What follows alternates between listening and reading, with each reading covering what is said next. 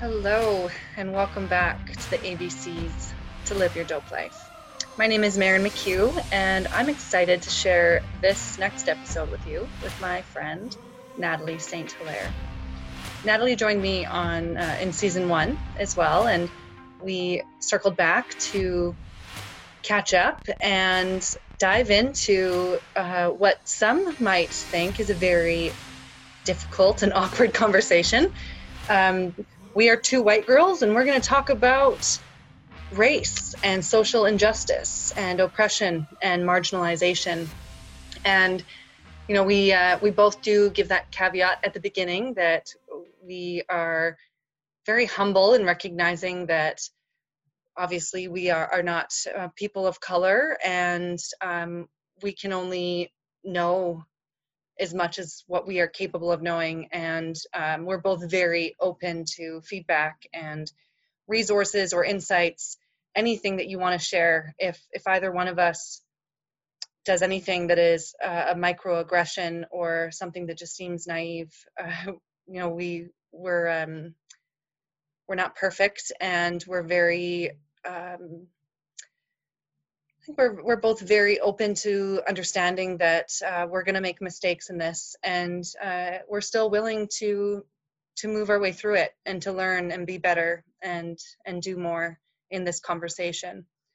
So we begin this episode with some pranayam, and Natalie leads us through it and gives us lots of cues on what we're doing, and then we follow a metronome pace to experience the pranayam. So I left it in the episode because I thought that at least some of you would be interested in doing the practice yourself. And it's also very grounding. So it'd be a great thing to do before, being still and listening to this conversation that we have afterwards. So that's really like the first 10 or so minutes of the episode.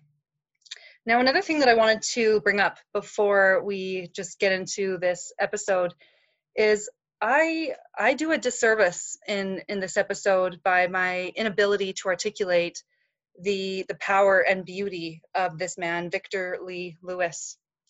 When I brought him up in our conversation, my mind went blank. I was trying to describe, what his titles are, who he is, and I unfortunately hadn't refreshed my memory before, and so I couldn't speak intelligently or what he deserved to have next to his name.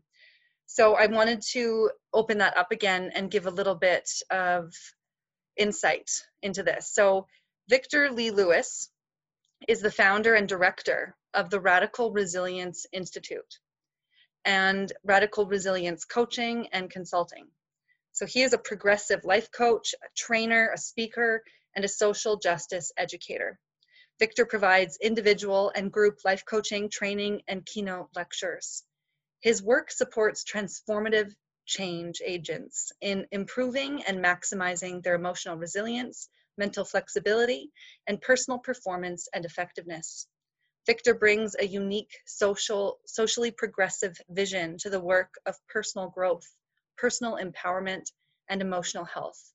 This is the fruit of his 30-plus years search for personal healing and social justice, and nearly as many years of innovating practice in using liberatory educational approaches to bring healing and justice to others. So this is part of his biography on the Radical Resilience Institute website. So I've included that in the show notes so that you can check it out for yourself. So forgive me when we get to that point, when I stumble. I was trying to think of the word he used in the course or the workshop I attended online of his. He was referring to himself as the optimist activist.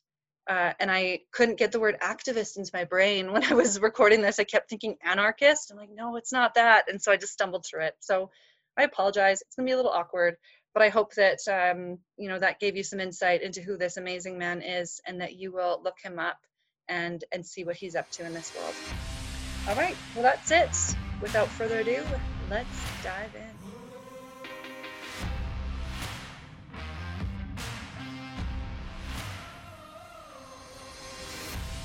can just start by explaining the pranayama. First of all, the thing about, we'll do 4 rounds. Okay. It's going to take a minute though. Okay. 4 rounds is a lot. The other part that I just want you to keep in mind, because you know Uddiyana Bandha and Mula Bandha, you want to engage Uddiyana and Mula Bandha on the exhale. Okay. Now that might be hard to catch the first time. It's the yeah. So because what you do is like you hold the breath out and you squeeze it up and in at the same time. Okay. Which is a hard thing because when you're holding your breath out, you kind of feel like you've pushed everything out. So you're going to reverse that and squeeze everything in after you've exhaled or as you're exhaling. Okay. Got so we're engaging on the exhale versus just relaxing on the exhale. Yeah, and hugging in and up. Really, the old time yogis would say, like, you're actually trying to reverse the direction of your creative energy so that it lifts up and towards the head instead of out of the body. Yeah, okay. So it's a breath retention and then a reversal of the creative energy. Okay. So, the classical holding of your hands like this. So you use your right hand generally, use your thumb and your forefinger, and that'll be over the nostrils. And so the way that the pattern will go is we'll do an ujjayi breath in and out. Then you're going to breathe in through your right nostril for 5. Hold for 5. Breath in. Then you breathe out for 10. Hold for 5. Okay. Then you do an ujjayi breath. And then you're going to go onto the left side. Okay. And you'll breathe in for 5. Hold for 5. Breathe out for 10. Hold for 5. Yeah. Okay. Ujjayi breath. That's 1 round. Okay. So it takes a minute. Yeah. And I use a metronome because or else I count really fast on the exhales. Yeah. So by the time you get to that retention on the last one, you're really going to be in, and that's when you have to Mula Bandha. Right. Okay. So can I watch you do 1 round? Yeah. I'll kind of mimic it without actually fully doing it yet. Okay. So.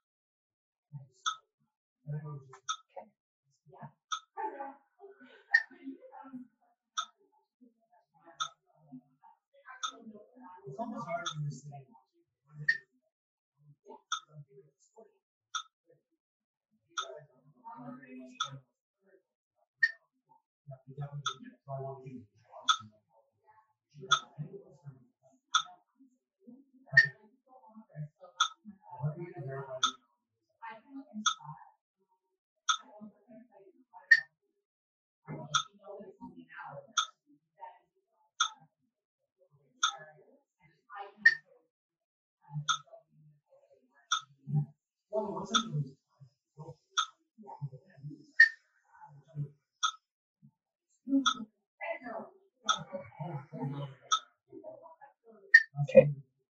Let me just clear that up because you're going to start on your right side. Okay. Okay, I'm going to also try to speed this up because this is slow. 1, 2. Yeah. Let me just see. There we go.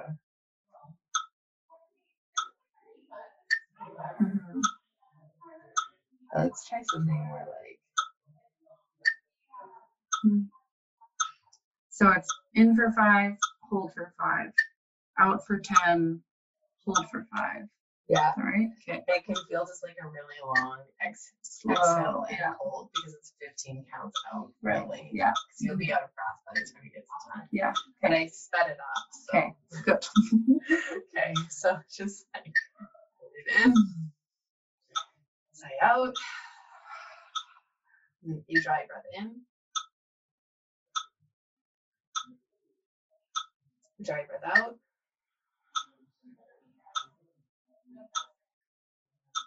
Inhale to right.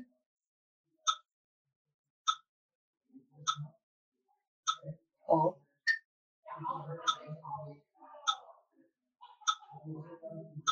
Exhale for 10.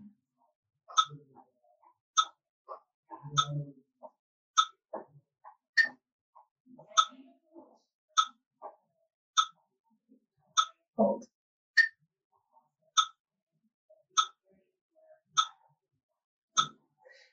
Release. Push your body out.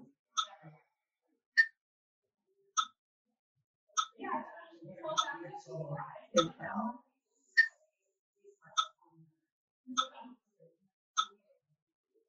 Hold.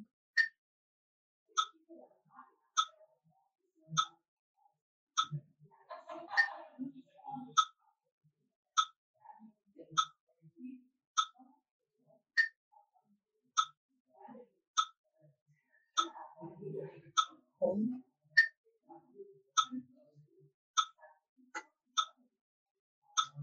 Release.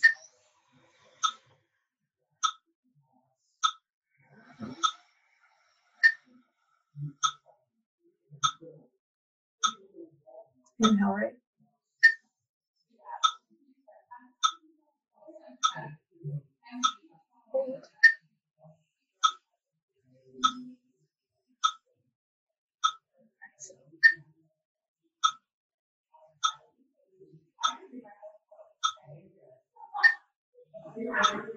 Hold. Hold.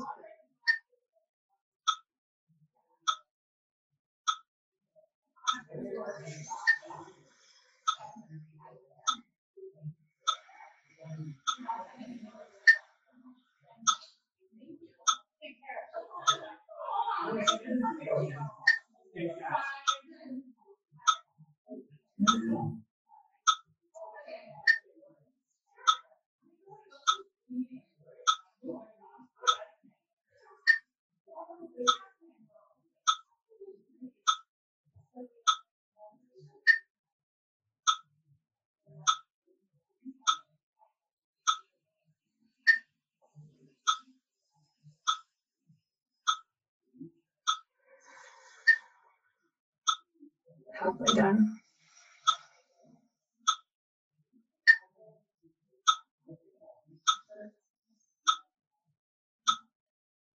Keep going.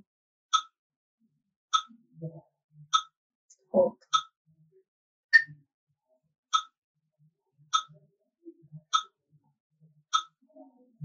Exhale.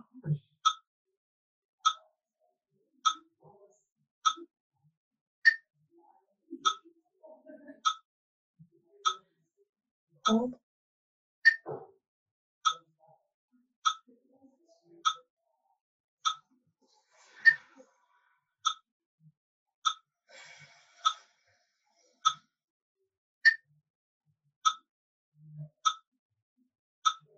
Inhale.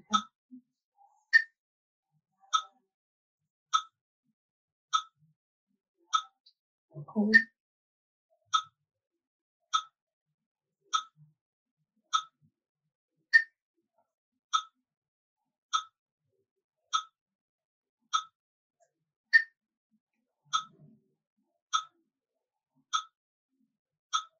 Hold.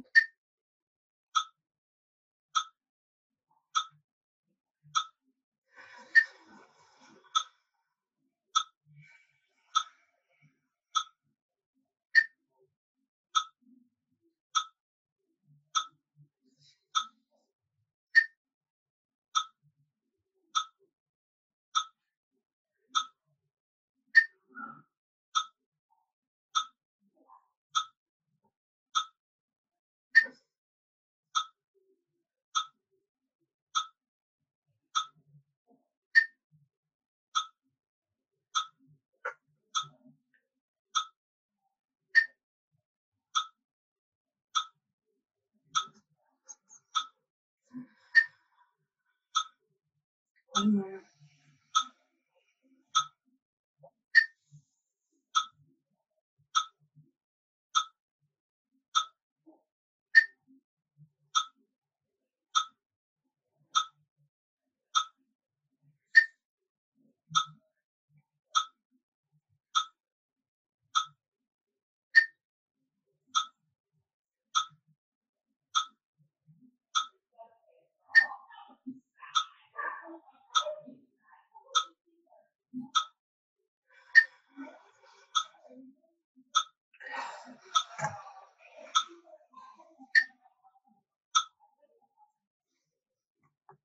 That's cool.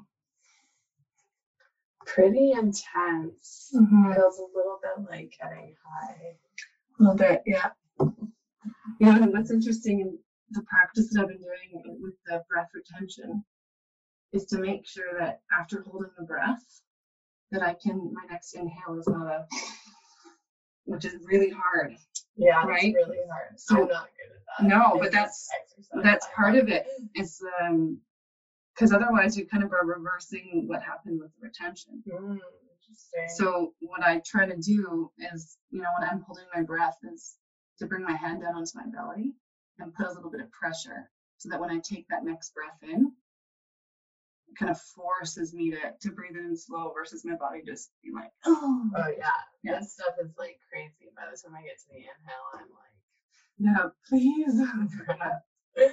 And do you usually do 3 rounds like that? Is that your typical practice? Did we do 3? I thought we did 4. Maybe we did 4. Mm-hmm. I don't know. I'm like, actually don't know. I do 8. I've been doing 8.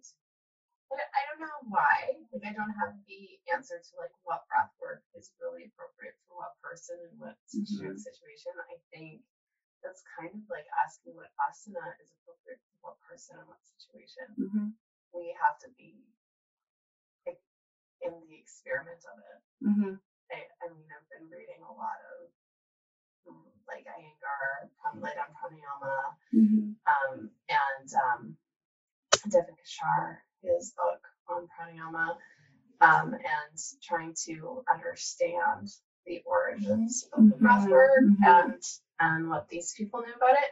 But at the end of the day, there's only 2 ways to get this sort of ancient yogic wisdom, and one is to have direct contact with the sages and to have studied with somebody who is like deeply like so.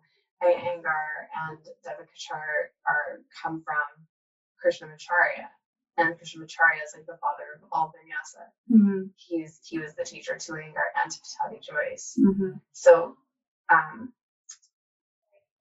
these systems are coming down directly from his lineage, but then the other way to get yogic knowledge is to be in the experiment of it yourself, to be the discoverer of the yogic knowledge. But I also think it's very helpful to get beneficial to get the teachings from as close to source as we can.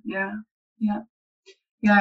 From the research I've been doing, scientifically they're showing that with breath retention specifically, what we're doing is we're making ourselves a little uncomfortable because we're changing the way that our body naturally wants to breathe, and we're slowly raising our level of CO2, right? And so that impulse of I need to take a breath is not because we don't have enough oxygen.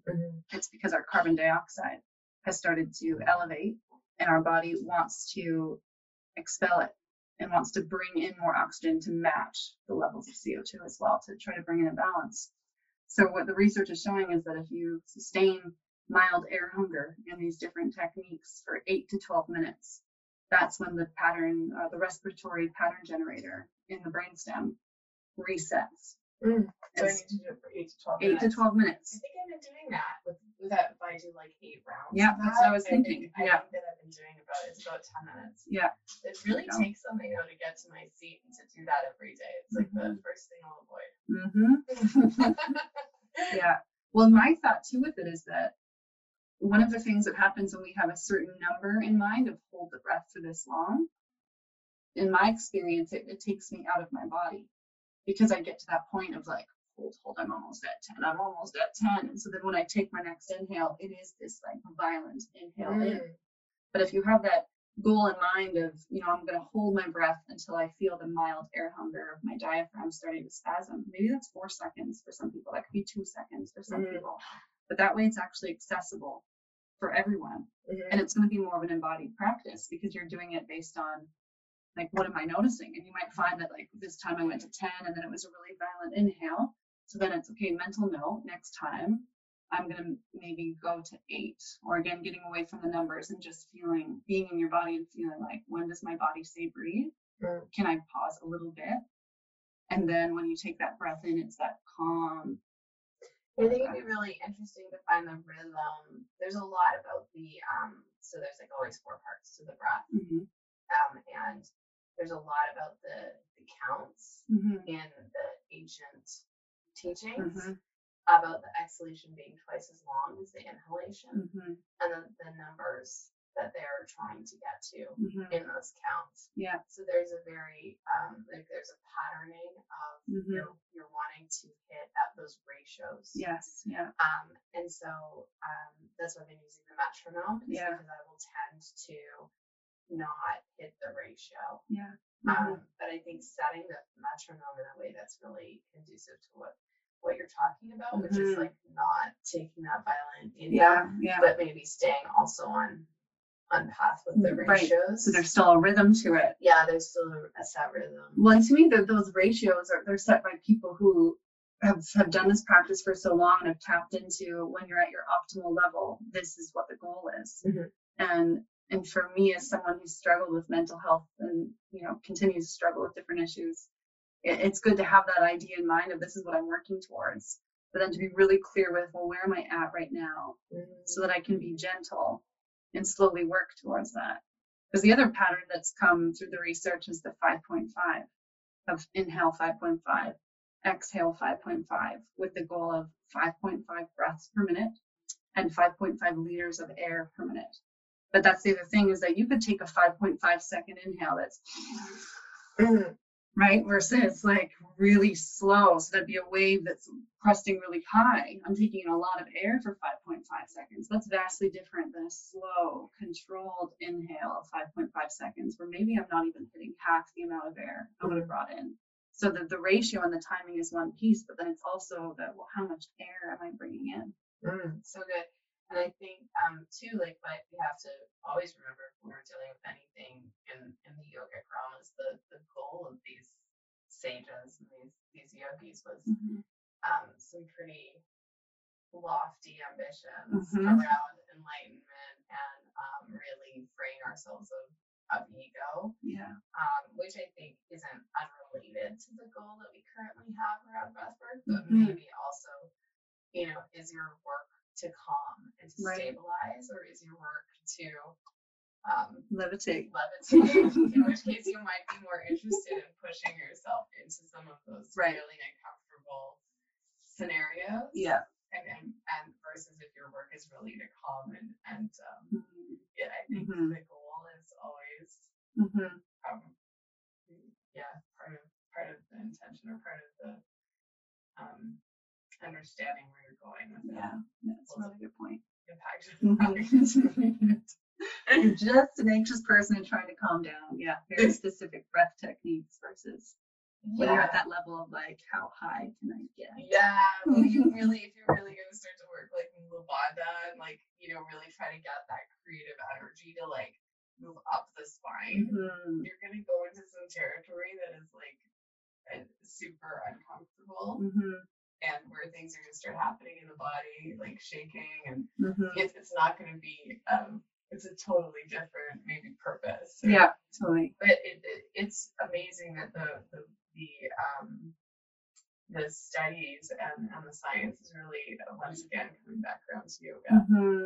It's like it's really never cool. a surprise to me, but it's always like because pranayama was a huge part of yoga. Like this wasn't for fitness. We didn't do yoga for fitness. It's not a cardio workout. Do yoga as a fitness thing. They really were trying to get somewhere with these practices. And so pranayama was a huge part, maybe for some yogis, bigger than the asana. Yeah, totally. And I feel like I'm circling back to that, where I'm less focused on, like, I love to move. Movement's a big part of my life, but the amount of movement I used to do it's probably been cut in half, and it's being replaced with stillness and breathing, which feels so good. It really relieves a lot of the, when you can get into it, I found is that I'm not as, like, I don't crave as much unhealthy food. I'm not as anxious. Even just a little bit of pranayama will like calm me right down. It's amazing what kind of medicine we have in our bodies. We just don't even, and it's so simple. such a simple thing. So Yeah. I'm happy to know, and of course, science is studying these ancient practices in a very updated and relevant way, because everyone's trying to levitate. Yeah. Just fine. It's really complicated when you get into that stuff. It's like, do this, then like circle your abdomen. It's like, it's really weird, right? Yeah. So it's maybe not that helpful for most people. Yeah. I had, there's one practice that I've been doing where once you retain your breath, the cue is roll the breath around your lungs and chest. And the first time I read that, I was like, what does that mean? How do I do that? So I've been trying to practice that of, like, you have to be so subtle to feel your lungs full and then be like, now roll that breath around. Like, it's the strangest sensation. Yeah, I don't know. Right? Yeah. But I love it. As soon as I see something like that, it just gives me that next level of like, oh, that's possible. That's a thing I can do. Great. Let's try it. Why not? I know I'm immediately like, can I do that? Yeah. No, I don't know. To get access to the lungs as a muscle in that way, right? And like, it sounds like it would feel really good. It's like a challenge. That can be part of my breath practice now. Yeah. Roll that breath around your chest. Yeah. You've seen those series that have like Udiana Banda where they like roll it around. Where it's like their abdomen just like lifts and empties out and hollows out. And then you can watch it like do a wave side to side, and then it waves up and down. That's all part of this. Like those kriyas are all part of this pranayama. All of it is about lifting the energy up. This is why, the kundalini and the creative primal sexual energies, like lifting them up and connecting them to connecting all of that energy in our brains and our hearts. So, which is what the world needs more of, right? I think some more individuals walking around being pretty blissed out couldn't hurt. And we know, and that takes me to, I was reflecting back on, let me pull up my paper here, the email I sent you a couple of weeks ago when I was proposing, what we could talk about. And I didn't, it wasn't in these exact words, but it was very similar, where I said, I'm just really curious to sit with you and talk about how to practice staying open and being with what is uncomfortable in order to move past suppression, racism, numbness, defensiveness, into empowerment, vulnerability, and growth. And you responded with like, great, yeah, I'm glad we're going to keep it light. And right after that, it was like, yeah, I'm all in. I would love to be able to dive into what makes me uncomfortable and share some stories. And that's really why I wanted to talk to you about this, because you're someone that every conversation I've had with you, it's always just, it's the real stuff. You don't put a facade on of, pretending like everything's okay, because deep down, everything is always okay with you. And you're able to just speak to what's making you uncomfortable, what you're struggling with. And I just really admire that in you, that we can talk about anything. And I know we both walk away with like, that was cool. Yeah, well, I already learned something like, oh, okay, slow down the inhalation. Good. I'm always open for learning. So are we going to be talking about racism and Black Lives Matter? I would love to. Okay. Yeah. There's something it's been in my mind I have to say at the beginning of this conversation. Yeah. We're going to have a conversation that we're like two white women. Yeah. And we're going to have a conversation about racism and Black Lives Matter. And so I'm going to acknowledge that, maybe we're not, I certainly don't have the whole breadth of the issue. I certainly have experienced and lived within white privilege and a lot of it to my unconscious bias. And so I want to acknowledge that at the beginning of this conversation, and I think if people have if anyone who listens to this wants to talk to me about an area during this conversation where I'm exhibiting bias or white privilege, I'm really open to that conversation. I'm really open to learning. And that's it. I'm open to that kind of feedback. And I'm just recognizing I'm probably gonna fumble some. This is a hard conversation to have in a public way. I think it's dangerous territory right now. And it's needed. it's needed, so I welcome it. But I just wanted to put that out there. That I appreciate apparently that. there will be some bias in this conversation. Yeah, and I can mirror that myself as well, that from the research and books that I'm listening to and reading and conversations I'm having, one of the reasons why I wanted to have this conversation with you is because it's important that white people in their own communities talk about this, as well as talking to people of color talking together about it. Like, this is something that we all need to be talking about in all of our different circles and communities. And likewise, I've been really awkward and been stumbling through this in a lot of ways, and will say something or think something, and in that moment be like, wow, I'm so woke, or like,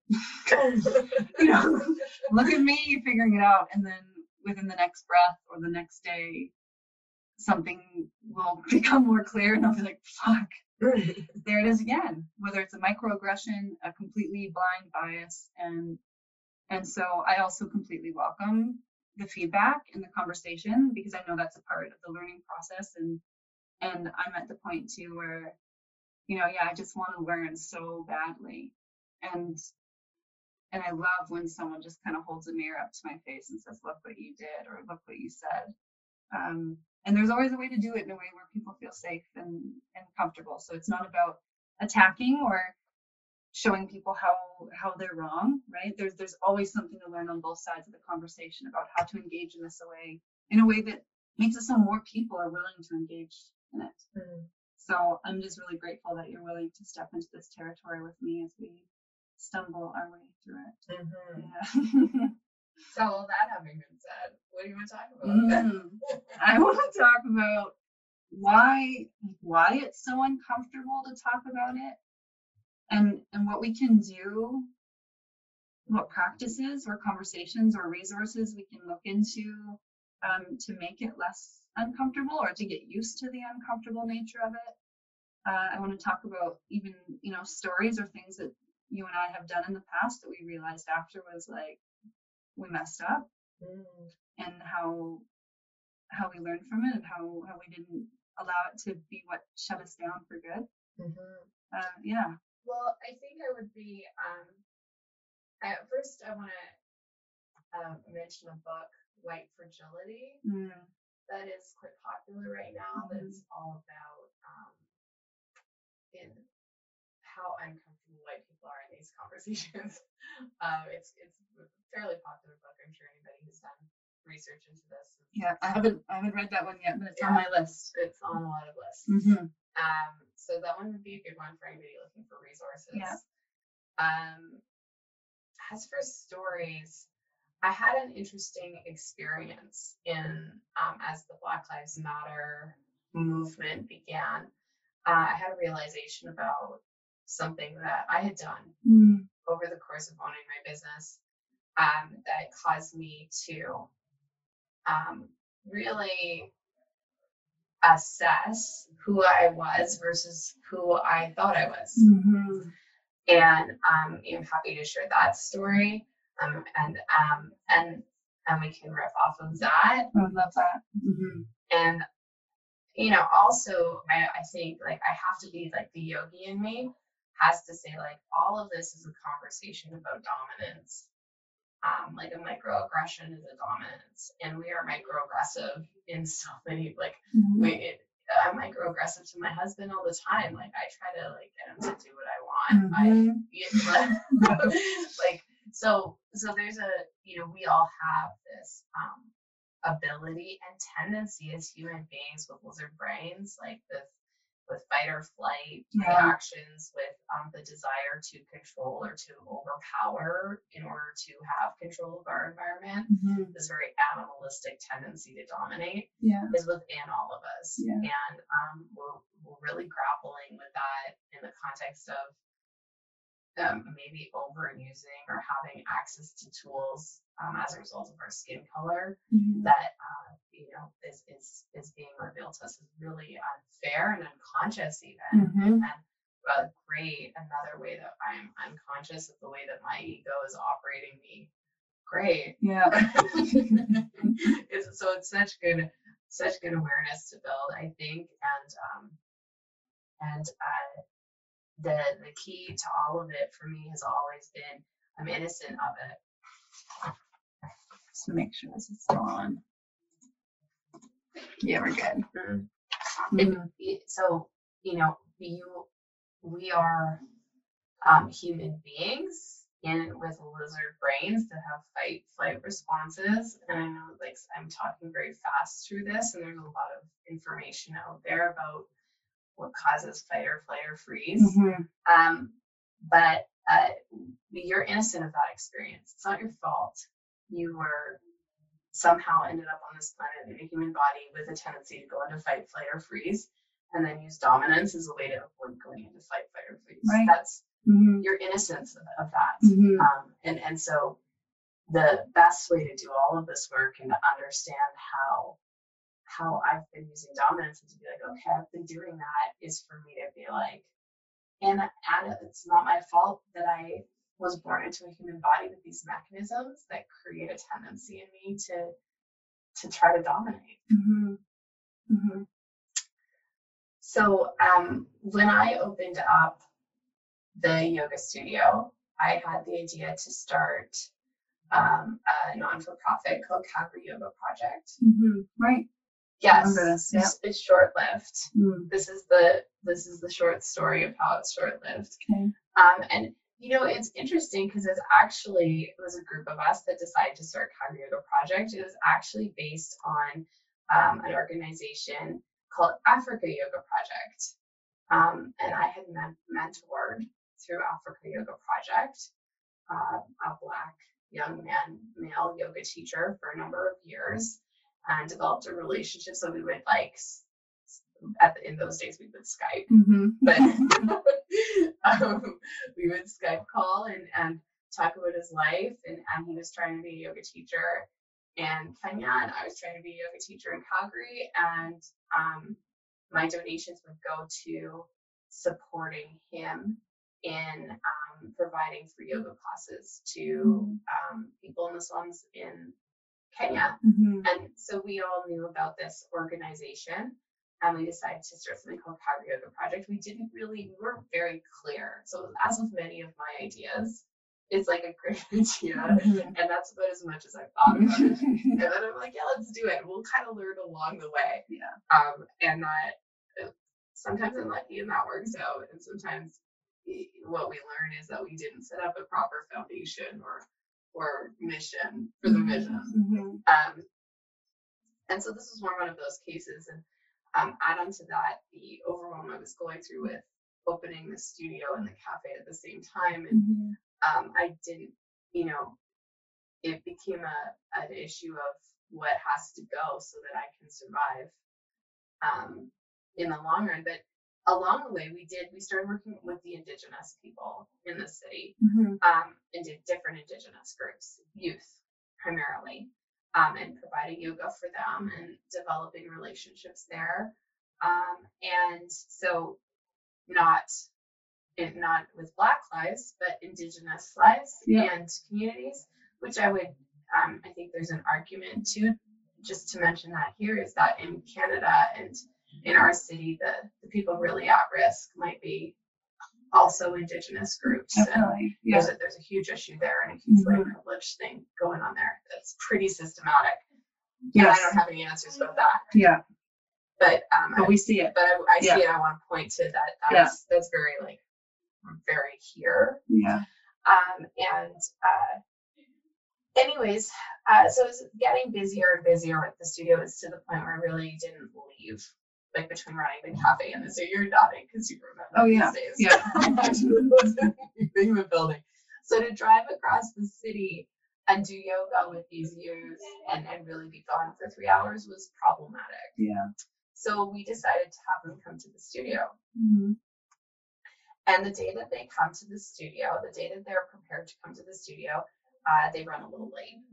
And they arrive about 15 minutes, 20 minutes before a class starts, the first evening class starts. And the idea was, well, since they're coming to the studio, we'll go into the cafe afterwards and they can have a snack and we'll hang out there.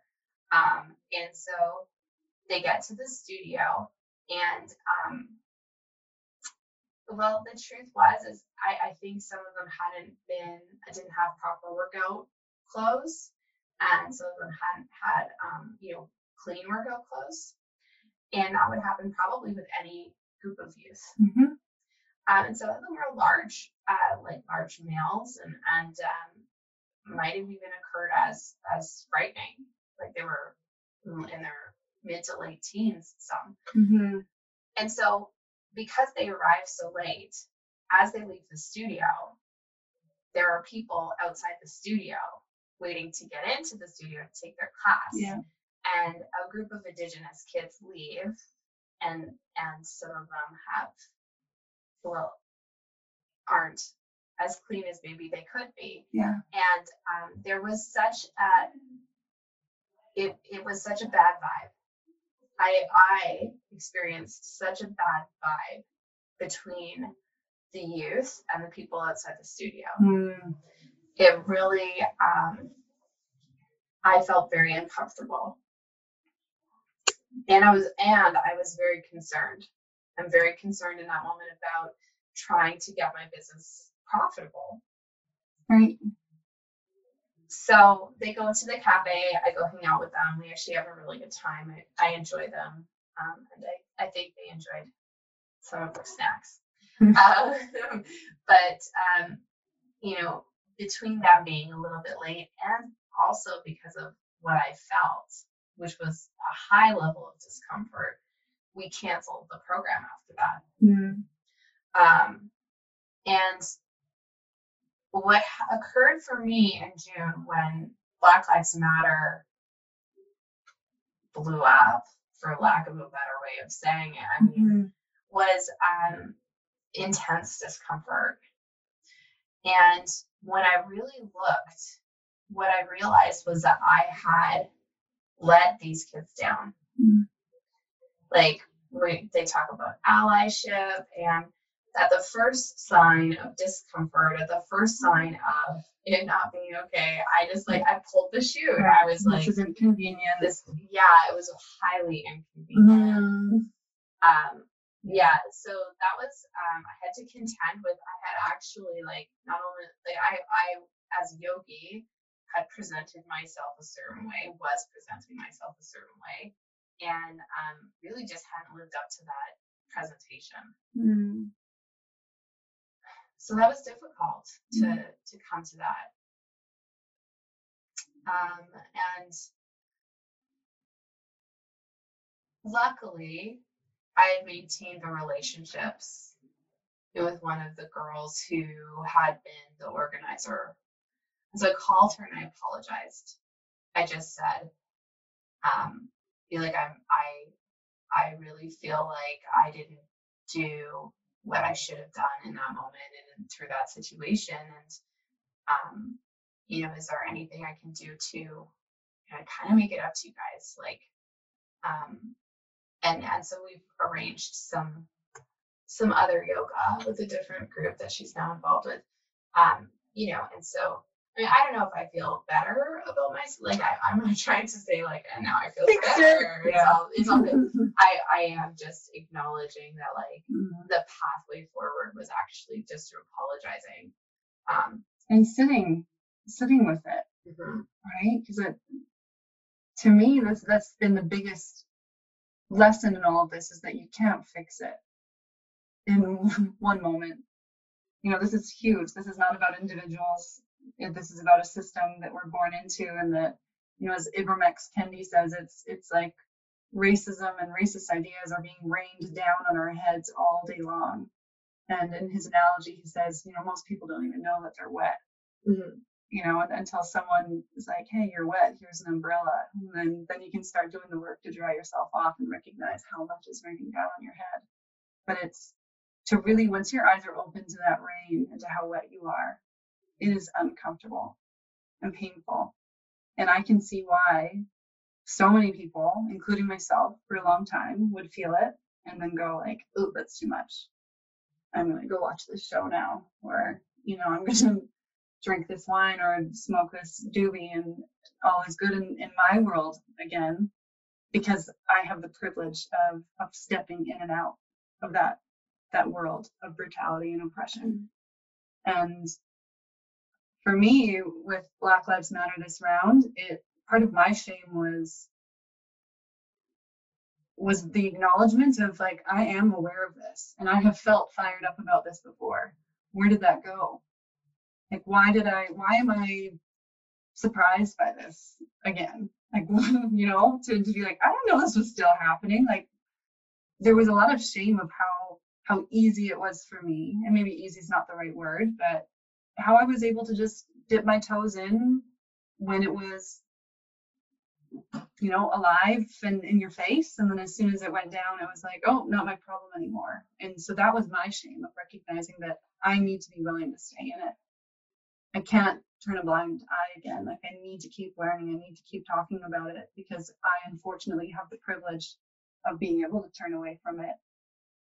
And I'm just not willing to do that anymore. So what does it look like to not turn away from it? Mm-hmm. What does it really look like to be in it and to be with it? And can we even? Yeah, I think that's part of it, is all the research and the conversations that we have, I don't think we can ever actually fully understand it in the same way as people who are living it every single day. And I think that's an important part of this process, is that, you know, I will never get to the point where I'm like, oh, I fully get it. Like, I know your pain. You know, I can imagine that I know your pain, and I know what pain is, and I know what it is to feel uncomfortable. But I can't actually fully put myself in that world and understand what it's like, because that's not my reality. So for me, it's about, you know, I was talking to my friend Yemi yesterday, and she'll be on the podcast for next week, or I guess once this is out, it's last week. What she was saying is like, you know, this is not about, oh, you read a book, good for you. You know, like, you did it. You know, it's about staying in it. Mm-hmm. And to keep researching, keep learning, keep opening yourself up.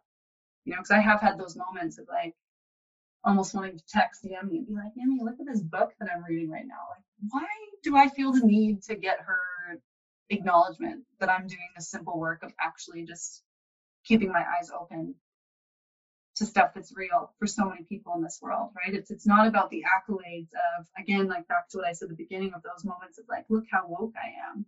Like, that's part of the problem, right? Part of this we will never be able to grasp as white people in society, and that's okay. But one of the other things that I'm really recognizing, and I'm listening to a book right now called So You Want to Talk About Race. And one of the things that she says is that, you know, it's very rare that something is just a race problem. It's complex, right? And so this is about acknowledging that it's a race problem, it's a class problem, it's a societal problem, it's a cultural problem, it's a gender problem, and that all of those things are happening. And that when we're talking about race, we need to give our full attention to it. And if somebody of color says this is about race, and I don't see it that way, I need to just go with what they say and trust. Like, if you say this is about race, then it's about race, and I'm going to listen, and I'm going to learn. It's not about me acknowledging or seeing that it's about race. It's actually about listening, and just if someone says it's about race and they're a person of color, then that's exactly what it's about. And one of the other things she says is that, you know, when we get into these conversations where someone's bringing up something about race, and then we get into that defensive mode, or like, but what about these people? Or like, but what about this? Or like, I'm a woman. Like, you know, I receive oppression as well. And you know, if you're in a conversation like that, what she says is like, you know, acknowledge them and be like, yeah, you're right. Like, that must be really hard. So that's not what we're talking about. Like, that's a separate issue. We're talking about race right now. If you want to talk about gender after, then let's go there. But I think that's part of the problem, is that we start comparing, or, you know, you tell me about your hardship and I go, well, I experience hard things too. Why is your hard stuff harder than mine? But to recognize it's different, and we need to hold space for people. If they say they're struggling with something, they're experiencing something, I need to just believe and trust and listen. Because if I'm denying their reality, then what right do I have to say that my reality is more real than theirs, right? There's differences there. Yeah, white fragility is a lot about, the way that we defend against seeing Mm. how we're a part of something, and deflecting and bringing up it all how we're also victims is a great way that we avoid taking on that we might be part of the problem, or at least unaware and part of the problem.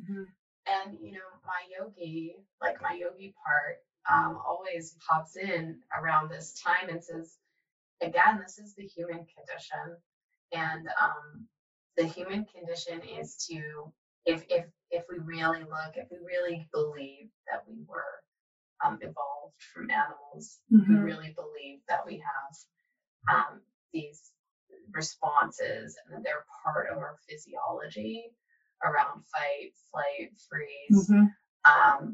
We really go observe a lizard, like really, and try to dominate, and it's like he makes himself big, tries to take over territory. He does a bunch of stuff that human beings are still pretty involved in doing.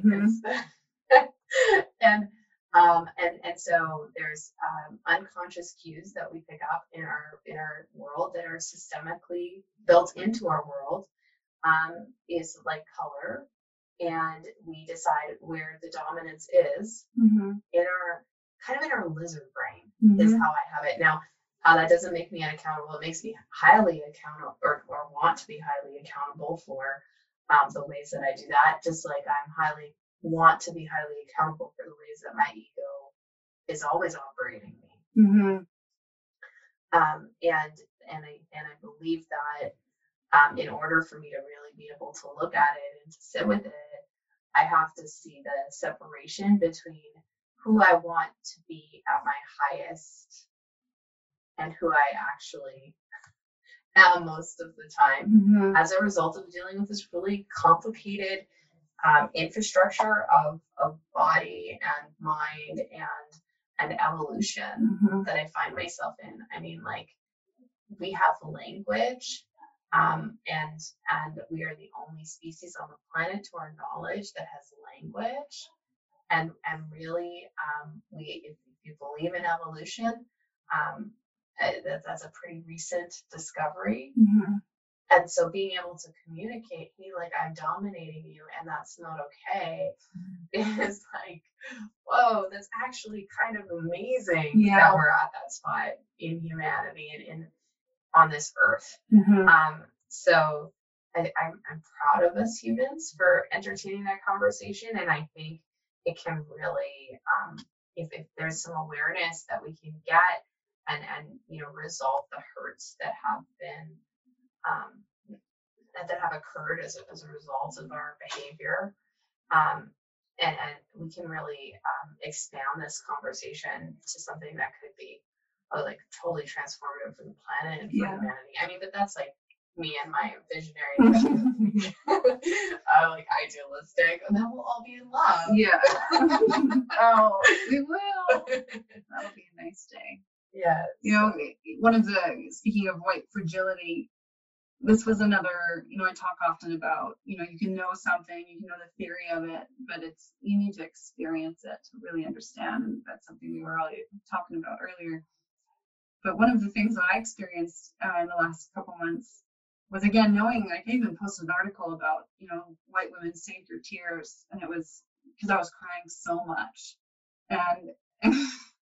and reading and researching about how, that's not what's needed right now, and that what that's really about is this defensive mechanism and this kind of flailing a little bit of this insecurity, and I can be a very overly empathetic person to a fault, and so I knew, I was very unstable. I was crying so much about this and feeling it so much that I knew, like, I'm not functioning, I'm not being helpful. But I also kind of was trusting it, of just something's releasing. I'm letting myself feel something that I haven't really allowed myself to feel. And it sucks, it hurts, and it's taking a lot of tears.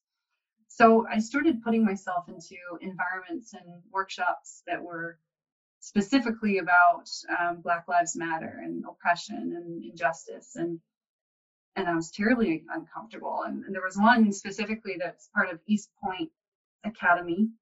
It's a beautiful platform online where they host these gatherings on Zoom that are free. They just ask for donations to help continue this community growing.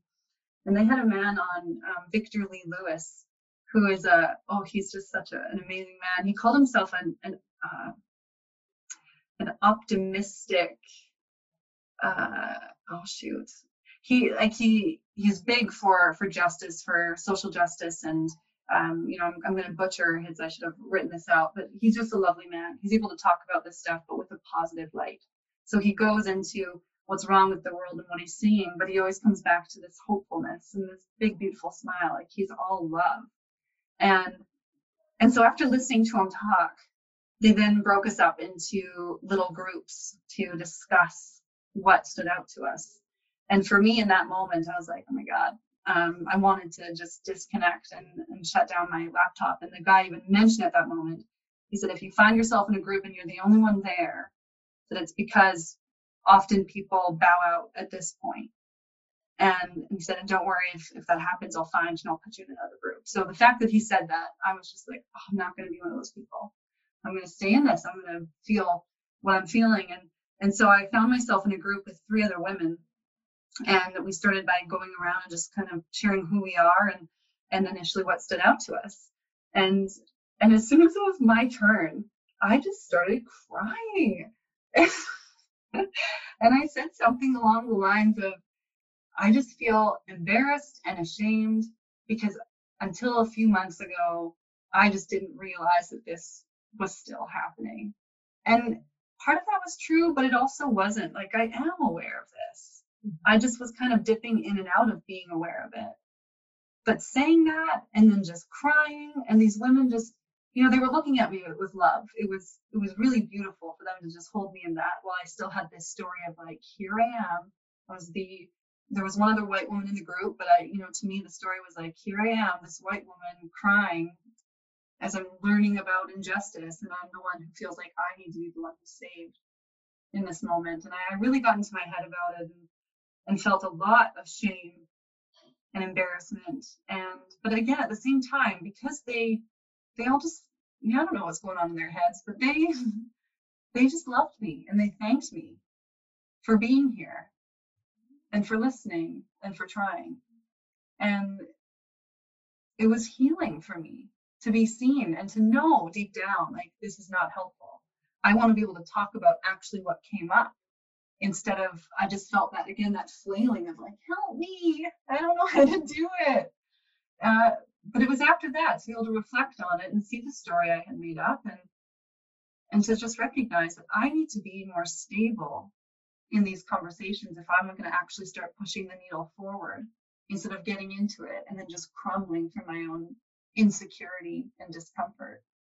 So it wasn't technically productive in that moment, but it was exactly what I needed to go through so that all these things I've been reading about how that's a problem, I needed to experience and go through it. And now I'm at the other end where, even if I do start crying, talking about it, it's not the flailing of, I don't know what to do. It's just, I'm just a feeler. And I cry, and that's okay. I think it's so important to have your emotions. There's a process we're all going through, and I don't ever think we're pressing emotions. I mean, white women save your tears. I get it. I get like the sentiment there. It doesn't mean don't cry if you feel like crying. I'm sure the author would be like, that's not what I meant. I'm sure they would feel like, cry if you need to cry, get it out, because it's emotional expression. If it's not expressed, it's repressed, and if it's repressed, it's still with you. So I think like what you're saying is really wise. Like, now you're able to have these conversations and hold your center as you have these conversations. And that sometimes the only way to learn to do that is to practice it. And in the beginning of practicing something like that, it can feel intensely uncomfortable, especially where it's emotional. So I acknowledge you for getting to the point where you can hold yourself in these conversations. I think it's, and the other part too is that what I think there's an acknowledgement in the ether that this is systemic. Mm-hmm. And just as you are in the situation now, it's really, this is the where I'm going to try to explain this really clearly, because it gets a little bit yogic, but there's a systemic thing happening, just like you're in your body and you're the result of, or the cause of being in your body and dealing with the physiologic reality of having evolved from animals that seek to dominate. And so there's also a system that's been built on all of that, and we're involved in that system. And where I think the line that I try to walk with that is that I'm not a victim of it. I'm not a victim of the system. I'm not a victim of being in this weird physiology that doesn't always serve my highest intention. Yeah. I'm not a victim, but I am responsible for it. So like, it is my reality. It's the reality I choose to wake up in every day. And if I actually didn't want to be a part of this reality, I could end it. We all could. And since I don't choose to do that, since there are many aspects of my life I enjoy, since I don't choose to do that, I hope nobody else does. But I choose to be part of the world. That means I choose everything about this world. I choose my physiology. I choose the systems that I'm in. And since I choose them, I'm responsible for how I behave within them. And I'm responsible for what I'm creating. And I'm responsible to try to make changes where changes can be made. And I think, where the tears can come, where the feeling at a loss can come, is when that gets confused. And I feel, as I have many times, I'm like, this is unfair. I don't know what to do. And I'm scared, and I feel a victim to these circumstances. Yeah. And I think that can come up for anyone dealing with this conversation, Black, white, Indigenous, male, female. Anyone can feel in the middle of this conversation as though they are the victim or a victim of the situation. And that sort of a mentality is just never productive. So I think getting to a point where we can all just be like, okay, this is how it is. What can I be responsible for here? How can I take action that moves us forward positively? And sometimes action is being made aware that I'm ignoring something. And that is like, of course I'm ignoring something. I ignore a lot of things because they're uncomfortable. And that's also part of being a human. And thank you for making me aware I've been ignoring stuff. And I ignore, like truth. Like truth is the scariest, hardest thing. People will do a lot to avoid the truth. Most of humanity's problems are probably because we're trying to avoid the truth. So, but once I know the truth, then clear, right action becomes available. And that's being responsible.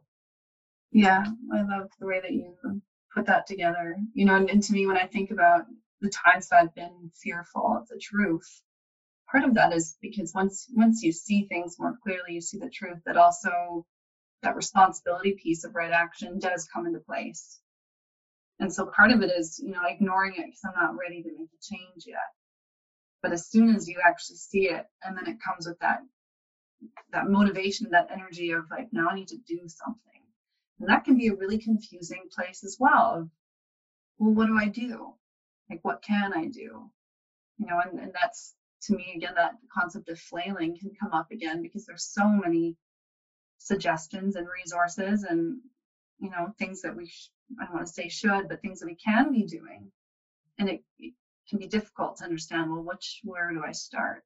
What's the best way? And, when I have talked about this with people of color and getting more clear on, because I've heard that dichotomy of, well, the healing needs to happen in the white communities. There needs to be a little bit of a separation where there's not, white people coming into these communities and being like, educate me.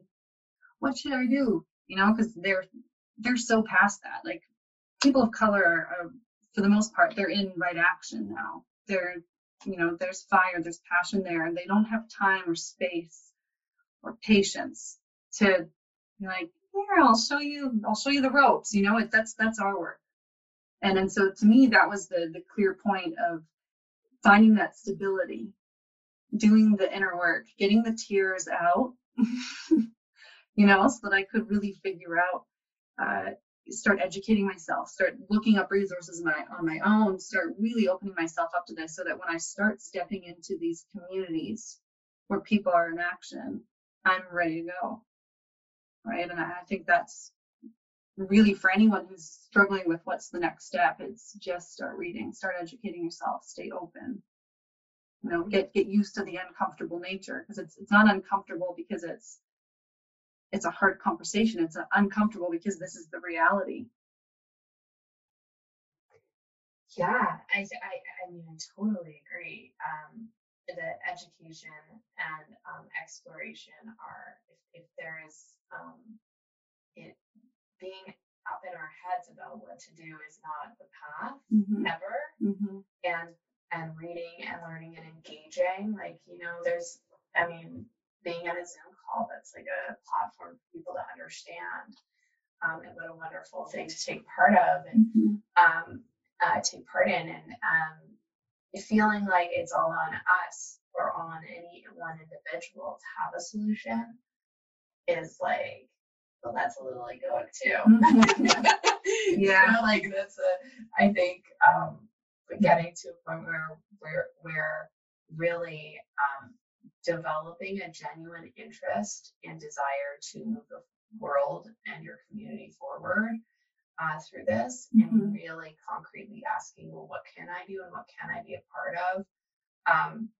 And especially if like you're a newbie, like I am a newbie to this also. Like I was a newbie when I decided to do Calgary yoga practice. I didn't know what I was doing. And I'm a newbie in any kind of, you know, adventure. Like we're doing a fall equinox event, Celeste and I, at this, right? Yeah.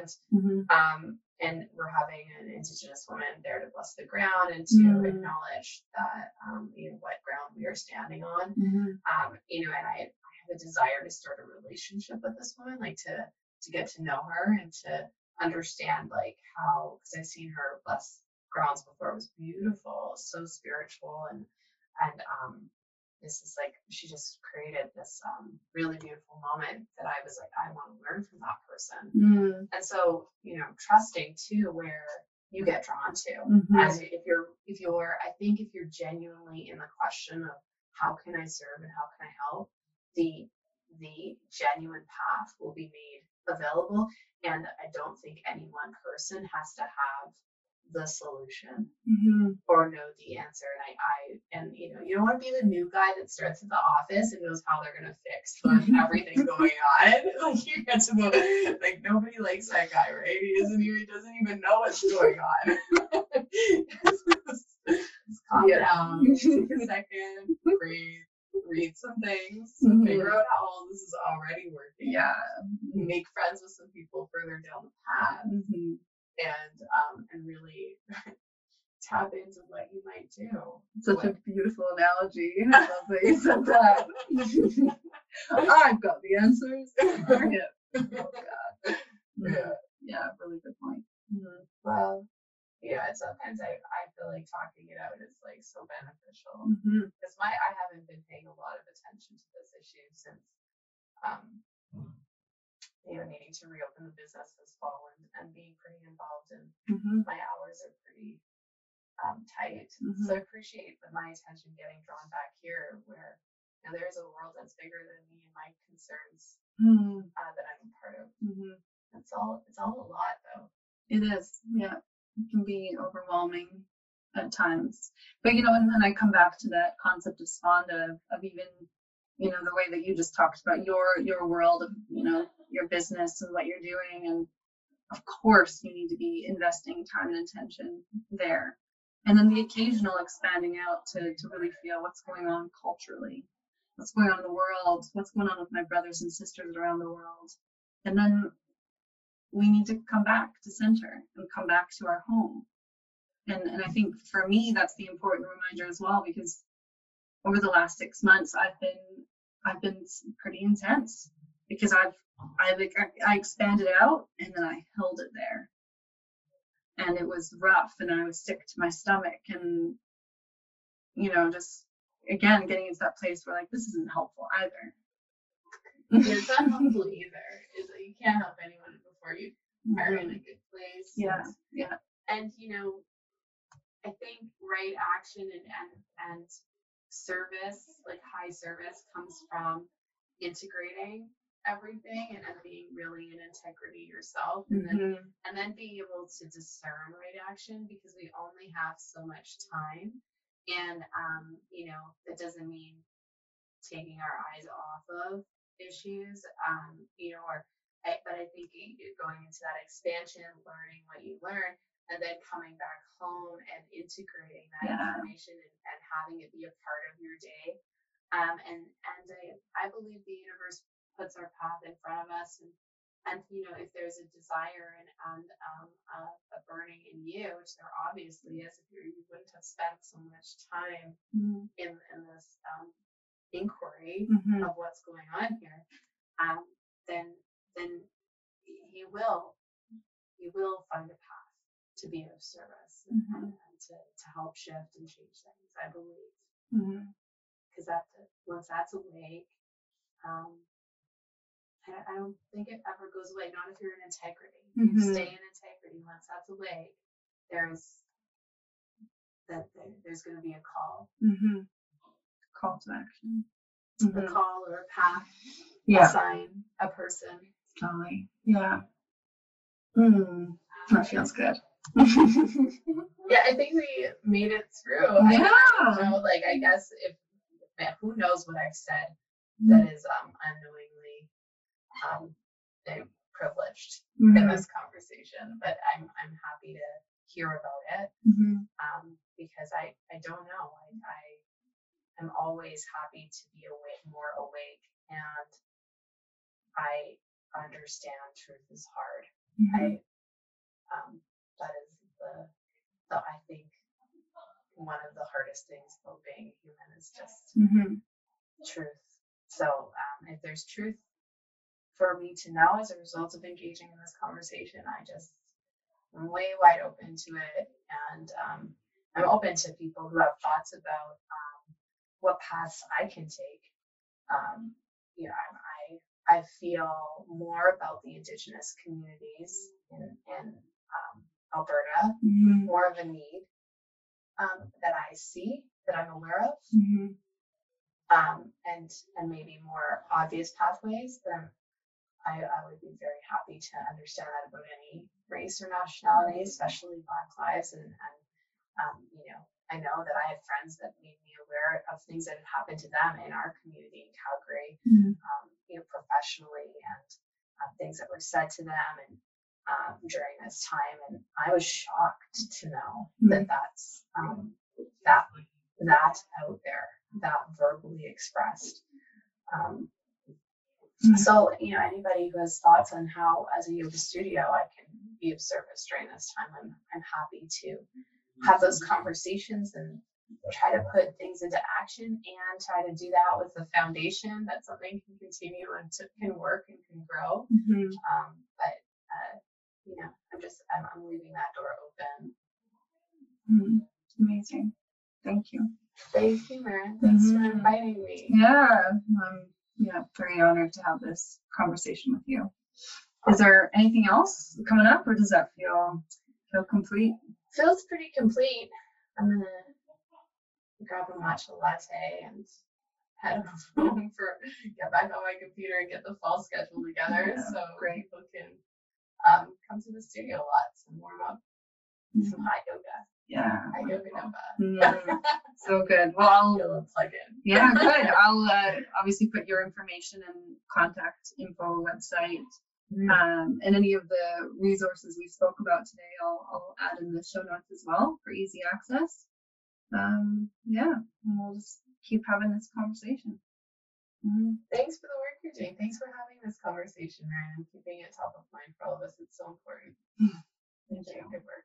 See, the path is right here. It is. Yeah, I'm doing it. I fixed it. Done. Check. Thank you everyone for listening. And until next time, see you later. Thanks so much for listening. You can find me on social media at Dopame, that's DOPEAME, or on my website under that same title, dopame.com. Please subscribe to this podcast if you enjoyed it, and do not hesitate to reach out if you have questions or comments. I would love to hear what you want to learn more about. So until next time, love big and play big. Peace.